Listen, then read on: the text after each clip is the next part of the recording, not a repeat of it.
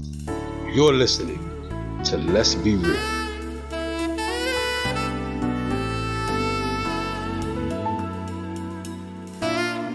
my beautiful wife, Tara Spinks.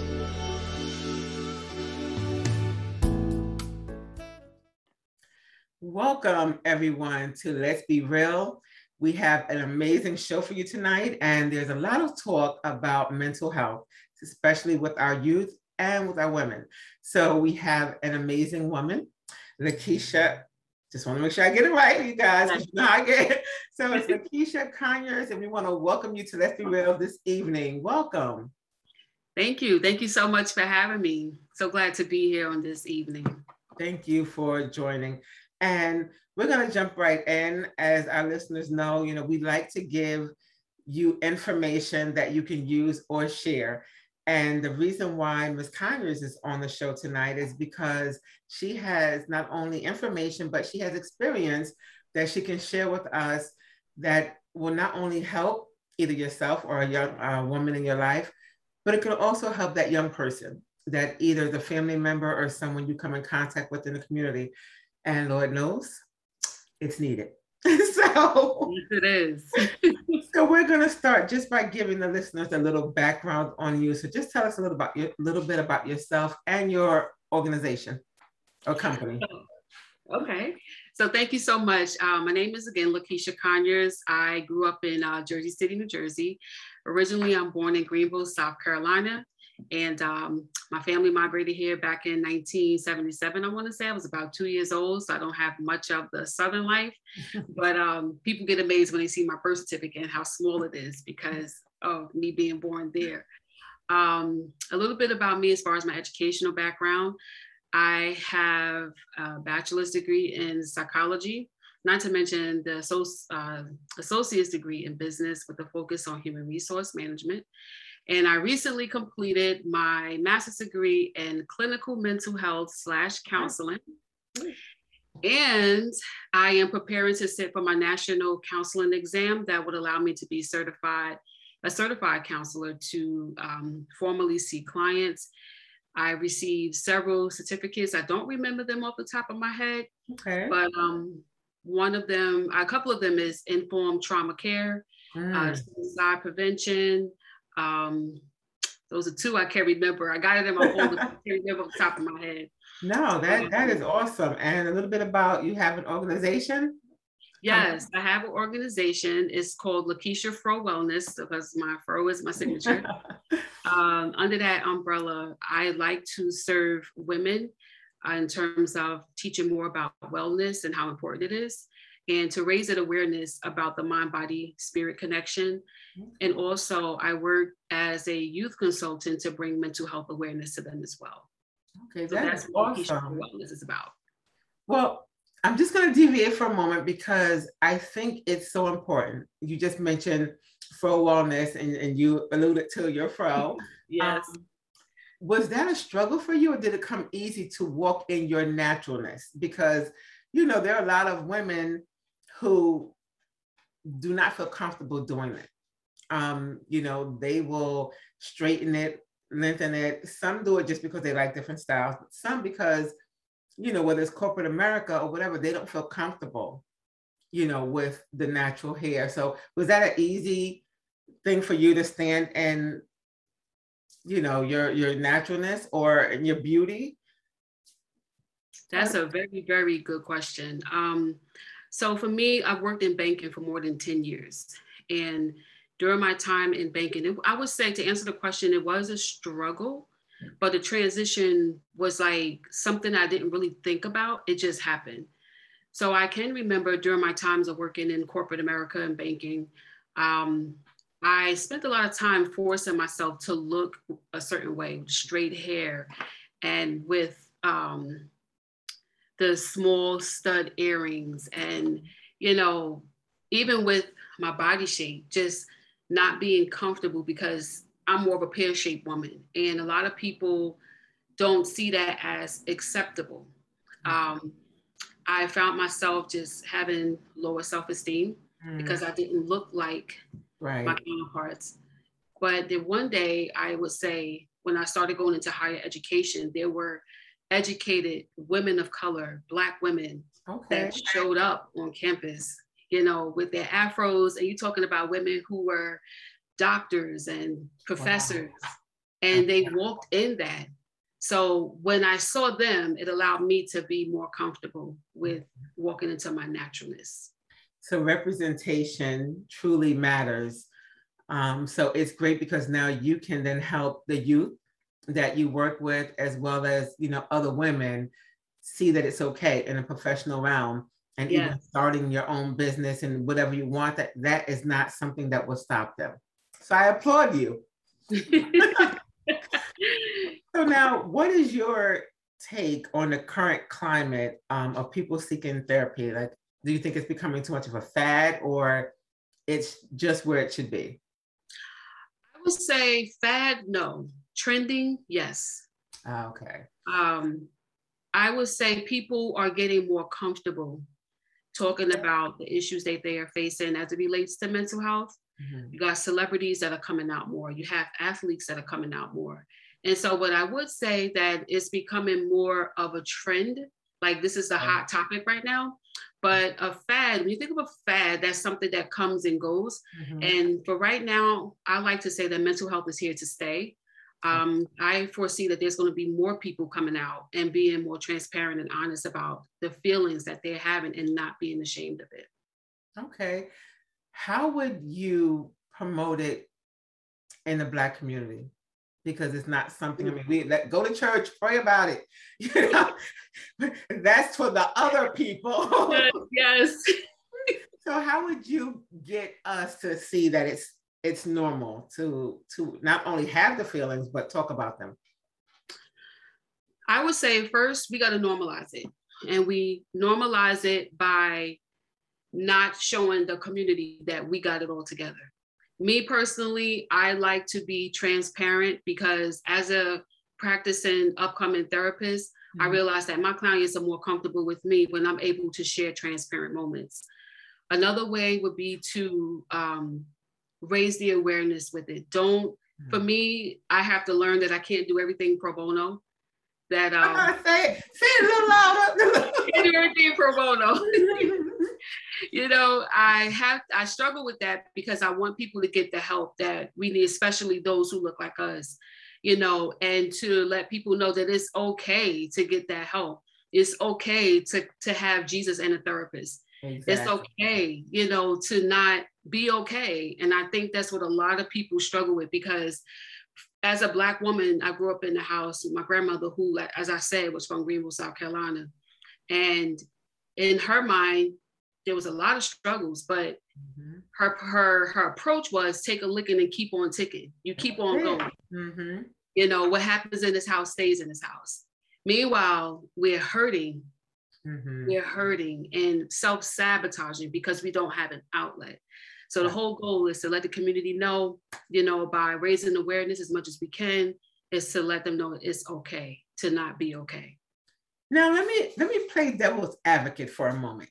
Yes. You mentioned your grandmother, and the mentality of that generation was you just do what you got to do, because who's going to do it? You know, roll up your sleeves, get dirty, let's make it happen. And then it just seems like generations after that wanted to talk about everything. How do you let that previous generation know that if that's what's okay for them, it's okay, but those who came after them need more, so that there's a respect on both sides? So one doesn't get on the other about, you should see therapy, and grandma's like, no, you just go do what you got to do. You're weak, you know, because they say a little bit much, but in their mind, and I know for me, my daughter and I had this conversation. I've had to handle so much that when she wants to express everything, I'm kind of like, just do it, just do it. So how do you bridge those two? The one that's just so used to just doing, and then the one that needs to talk about it so that they respect each other? So I think a good way to bridge the gap is for parents who have been brought up in that old school regime, old school mentality. Our new school can have those conversations, those uncomfortable conversations with the parents, and begin to say, Mom, Dad, Grandma, when you say or do this, this is how you make me feel. And so I think we can start there by just not silencing our children, but giving them the opportunity to express themselves with respect, but allowing them to have a voice. It's uncomfortable as parents because growing up, we was like, you being disrespectful. Exactly. You know, if you talk back or if you voice your opinion or if you say how you feel, that was considered a form of disrespect. Exactly. But I think that for me growing up in that type of environment, it did not work for me because I struggled as a grown woman being able to say what I want and articulate my feelings and being able to advocate and stand up for myself and be assertive. Because of someone saying you don't speak and children are seen and not heard. Ooh, pray for me. I think I lean more towards the other side of just don't do it. Yes. Yeah. Put me on the altar. I got you. So we have a high number of young people, particularly in the Black community, but it's young across the board, Black, white, no matter who you are, committing suicide and really struggling with their identity. What do you think we can do to help them? One of the things we can do is make time for our children. Parents are working more. We're at home less. Children, adolescents are left to fend for themselves. And meanwhile, they're getting a lot of outside influences that is very impressionable. So what I would say is if you have your child is living with you, especially, to pay attention to them. Pay attention to things that they do, behavior that's outside of what they would normally do. For example, when a child or adolescent is contemplating suicide, based on my study and my observation, is that child becomes more irritable. They become more isolated, wanted to spend more time to themselves. Their behaviors start changing, and if the child is actually indulging in any type of drugs or marijuana or pills, that's huge in our community with this whole epidemic going on right now with the Percocets and all type of mixed drinks with pills. There's a lot going on. So I think those are the main three things to look out for. But I think having that uncomfortable conversation about suicide with your child, whether it's preventative or whether it's a reactive approach, but I think that it would be worth the conversation. Wow. So what would be an ideal program for, let's say, high school to help those students become the adults that they're going, transitioning from that adolescent to the adult to get ready to go out, whether it's post-secondary or into the workforce? What would be a good program to help them with mental illness? Or just healthy thinking? Yeah, that's a really good question, because I actually was talking to a couple of local officials about that, to begin to start thinking of this as something that should be added to the curriculum. I know for me, because I work in higher education, we have a class that's called Orientation to College. And so this class must be taken within their freshman year, the first year, to acclimate them to college and what to expect. So based on my observation and my opinion, I think that the school administrators, all of them teachers, all of them need to rally up together and begin to create curriculum surrounding mental health. And let's not treat this like a luxury. Let's put this on the students' schedules and let them know how important it is to maintain mental health. So add it as not an elective, but add it as a required course. Required course. Yes, let's create some curriculum around that. Oh, that sounds good. And do you see, dealing with young people, that they're, what's the word I'm looking for? They just have a short fuse. Like with my generation, it was, you may get jumped, but I'm gonna go to school. I may have a black eye, whatever, but you're gonna go to school, everybody's gonna laugh, whatever. You live the fight another day, or just you squash it. Now it seems that the slightest thing takes us from 0 to 100, and I have to shoot you, and I have to do like physical harm. what do you see? Like, do you hear conversation from them of why everyone is just so on edge and everything just goes straight to severe violence? Wow, that's very touching to hear that. It makes me sad when I think about the violence in our community with our young people. One thing I notice with working at Youth Corp, I worked amongst young people for a year. I worked closely with them for a year. And to be honest with you, there is no particular reason. But what I can say is that students are leaving their homes in all different type of negative predicaments, such as some of them don't have homes. Wow. They deal with rejection from parents, from teachers telling them they're not going to be anything. You know, students not having food to eat. Students come into class with ankle bracelets on. Wow. You know, it's so much that goes on in a young person's mind and in their life. Do they feel that if I don't have nothing to live for, oh well. Yeah. You know, and the most sad part about it is that when I look at this generation, they don't have a fear of dying. Yes, that It's like amazes me. Yes. It amazes me. And the respect, I don't think they understand what respect is. Like, their respect is, if you do anything I don't like, I'm going straight to I gotta get you, right? Because you disrespected me. And it's kind of like, and I, like you said, I think it's that lack of reverence even for life. Yes, and then too, the parents, you know, are getting younger. Mm-hmm. You know, I'm no disrespect to younger parents because I was a young parent, you know, but for me, the difference with me is that I had that grandmother that came up from the South. We're losing the grandmas. Yes, shout out to the grandmas, right? Yes. That we definitely are. Old school grandmas. Exactly. That will tell you how to be, what's going to be, and right. And you listen. Like, now this generation would probably cuss grandma out, unfortunately. Listen, be partying with grandma, okay? That too. Grandma, what's up? Let's go out. Exactly. Yeah, you go to the club, grandma. You know, so that's the generation that we're living in. And the thing is, secondly, is that we got to heal homes. You know, we have to heal. Mothers need to heal in order to produce healthy children. You know, I'm glad you went there, because my next question was going to be switching to women.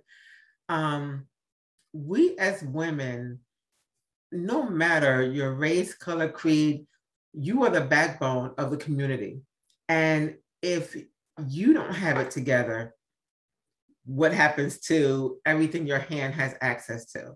So go there where you were going, go there. And how do we grab these women and help them feel good about themselves, help them learn how to deal with their own traumas or just experiences that they don't know how to manipulate the consequences?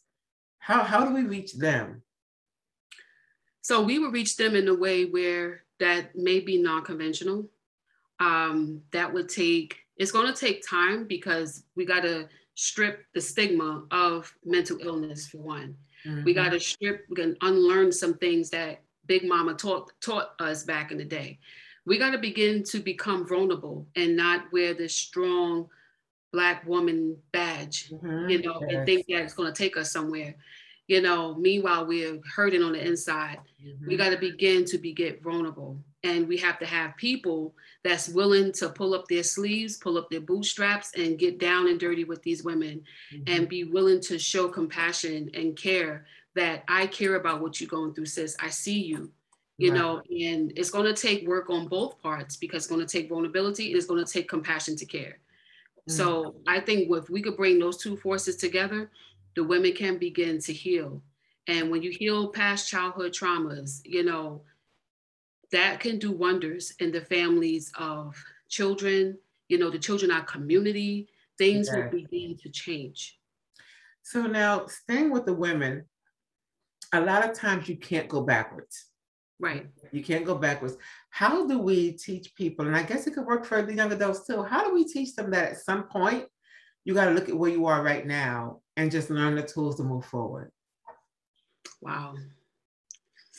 That was a question, huh? Always got to throw a twist in there. Oh, wow.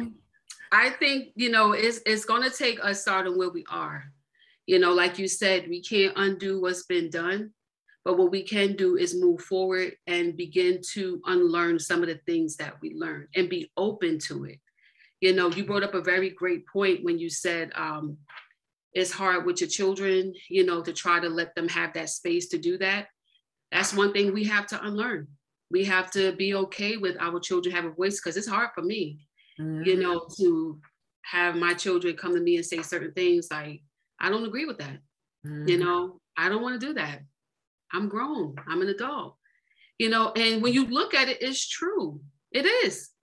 So I think at some point, the things that we can't change, we got to begin to accept.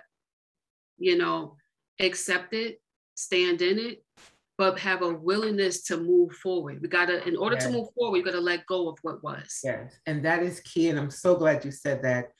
I think most people are stuck. Yes. They want to keep revisiting the pain, thinking at some point they're going to find some kind of solution or resolution within themselves. And sometimes, no, you're not going to get the apology. You're not going to understand the whys. You have to just, like you said, accept it happened. Yes. It sucked, Yes. But in order for me to move forward, I have to just let it go. Yes. And I have to then start to prepare. And like you said, learn some tools on how to do better and be better for myself. It's not even about the person or the people from the past. It's how do I move forward for myself and for my family, if you have one. Yes. Beginning to retrain your thoughts too is a good idea. What does the word say? Renew your thoughts daily. He knew something. Yes. He knew it. He knew we would be messed up in the mind and we had to get it every day. Right. And counseling, that's called cognitive behavioral therapy. So when a person, when a counselor used that theory, we're basically trying to alter the thoughts of the person. If you constantly was a person that think about the past, we try to restructure those thoughts with the present. Catch yourself every time you think about it. Catch yourself, even if you got to put a rubber band around your wrist and snap yourself every time it happens. Exactly. That's a good tool to use. I love it. I love it.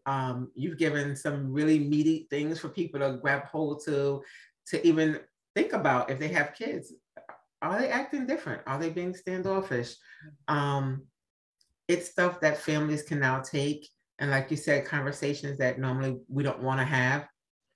Now they have some tools that they can go and then start the conversation.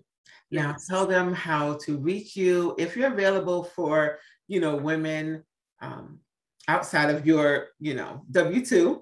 Yes. Let us know how we can reach you, and who do you handle? Like, who would be your clientele? Like, give us some of that information so that we can bless you too as you bless us.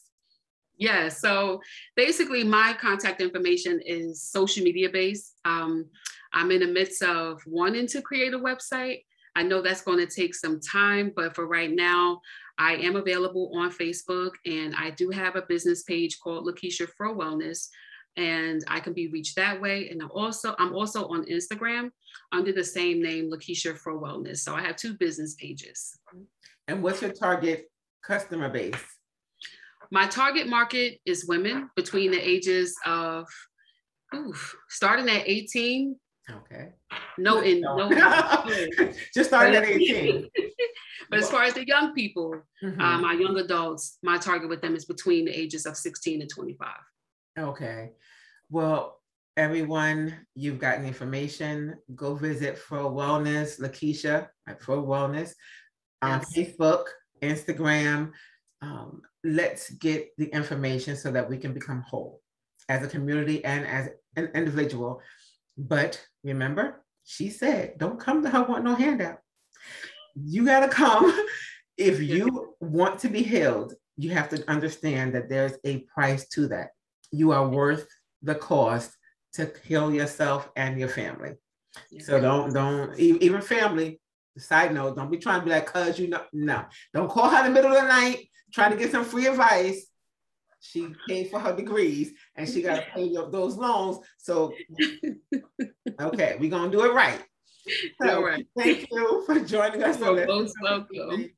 Thank you, everybody, for listening. Be sure, put comments, put likes, but we definitely want to support our system. So thank you. And thank you again, Lakeisha.